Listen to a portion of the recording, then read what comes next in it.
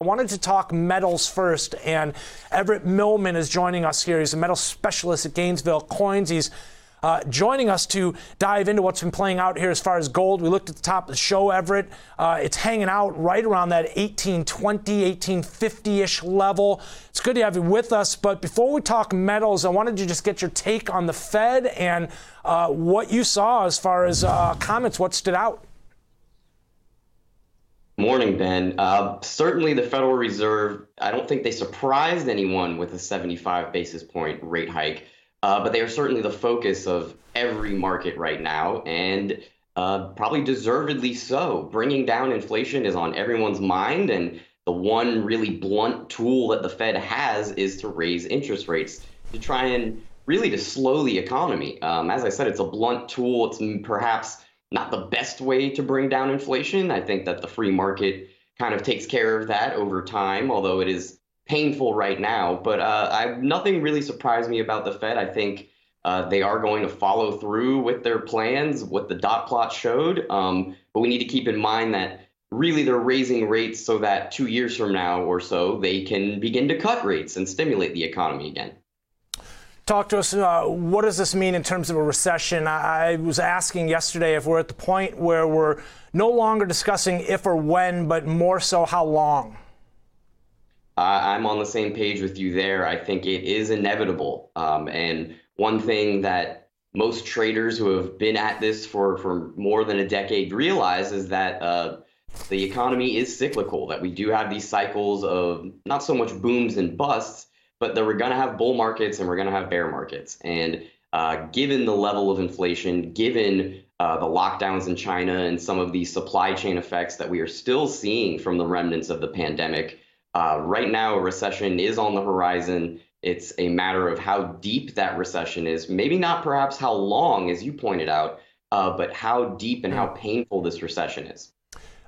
In terms of gauging that, Everett, should we be looking at, data due out this morning, for example, the weekly unemployment numbers or jobless claims? We've got the housing numbers to keep an eye on. Obviously, that was one of the things Fed Chair Jerome Powell addressed yesterday. He commented on how things have slowed there. And in many ways, this is their intention.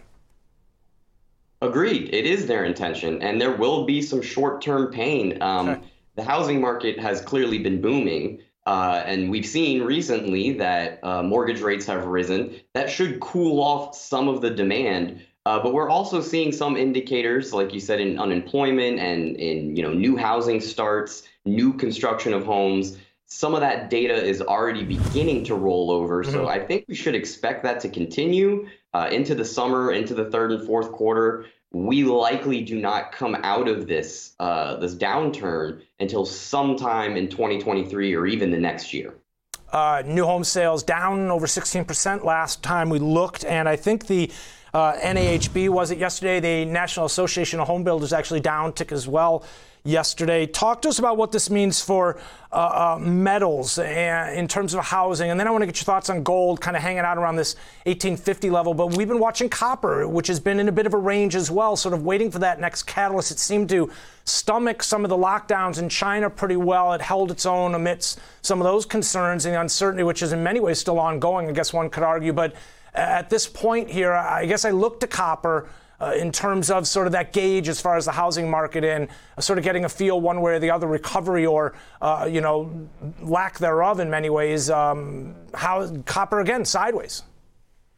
Right, sideways. And it again, this has been true for quite some time that copper has traded sideways and consolidated. We haven't been below the $4 per pound level in quite some time. But looking at the housing market, that is definitely going to pull down some demand for copper. We're going to see some demand destruction there as the housing market slows. But the countervailing force on the other side is the mining supply.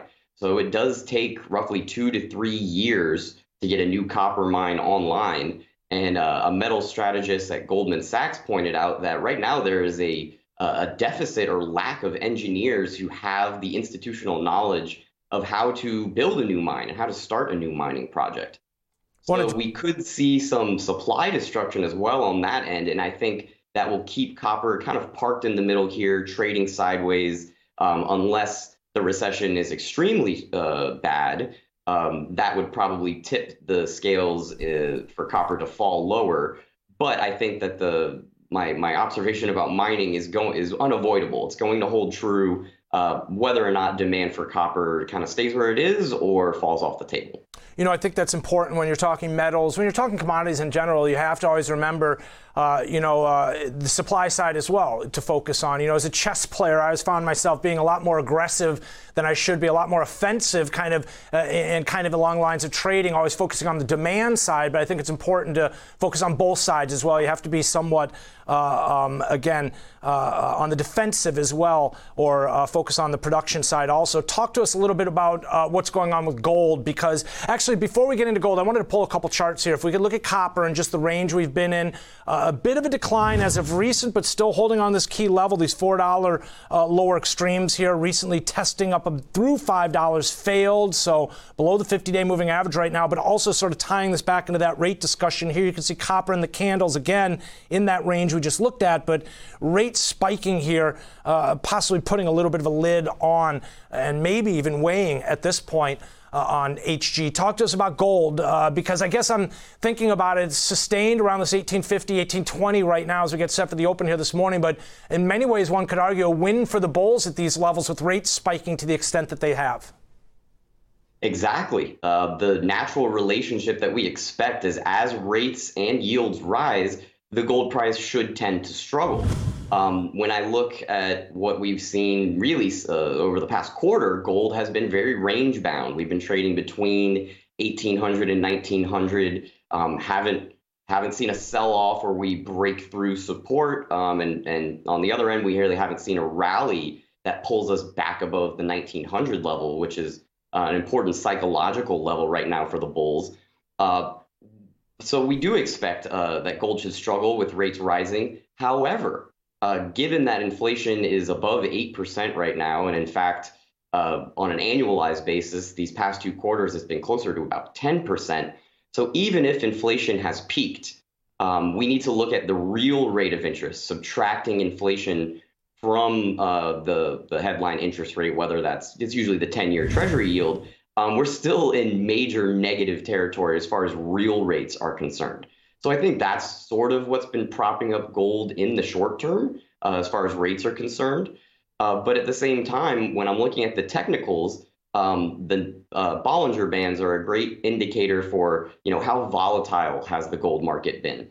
And certainly in comparison to the broader markets, to other assets, gold has had very little relative volatility. The Bollinger Bands are at their most narrow since they've been since 2012. So it's similar with our RSI. RSI is very neutral. So these are sort of backward-looking indicators for how gold has been trading sideways. It has been in consolidation. But as we get that pinch on the bands, as the Bollinger Bands narrow, usually there is a major move that follows. Not sure when that is going to be, but when we look back to 2012, the major move was downward. The gold price had a precipitous drop following that narrowing of the bands. So I do expect we will see a major move sometime in the third quarter for gold. And right now, I think the risk is tilted to the upside. I think that even with rising rates, many commentators believe the Fed has waited too long, that they're sort of behind the curve here. And I agree with that. It's going to take a lot of time to get interest rates to the point where it's neutral for inflation, even if inflation cools off back to 6%, 5%. That means that we need interest rates to be at about that level, and they're nowhere near it. Combined with everything that's playing out here in terms of China, some of the geopolitical tensions that are playing out behind the scenes, as far as I heard China basically saying that they support Russia in this whole initiative, and some of the kind of hard lines that have been drawn over the last couple of weeks as far as Taiwan and international water surrounding, and anytime the, bulls start singing or the bears start singing, what have you done for me lately in terms of gold, I start pointing out this chart. And if we could just pull this real quick here, Everett, as we get your final thoughts, you can see the trajectory, the trend environment still very much remains to the upside. This is a longer term weekly chart on gold. still holding below that all-time high up around 2,100 where we recently double topped, but no rejection of this upper level on a bigger picture, still sustained price activity and value forming here. Everett, it sounds like we're going to be in a very speculative environment throughout the summer here with everything going on, and as we kind of look forward now to the next Fed meeting even. Indeed, indeed. And I think that lack of clarity, it works to gold's benefit. Okay. When there's massive volatility in other assets, I'd agree. gold is simply that safe haven that people turn to. I'd agree. Everett Millman, appreciate you joining us here. A great look at metals and your take on the Fed. Everett Millman from Gainesville Coins.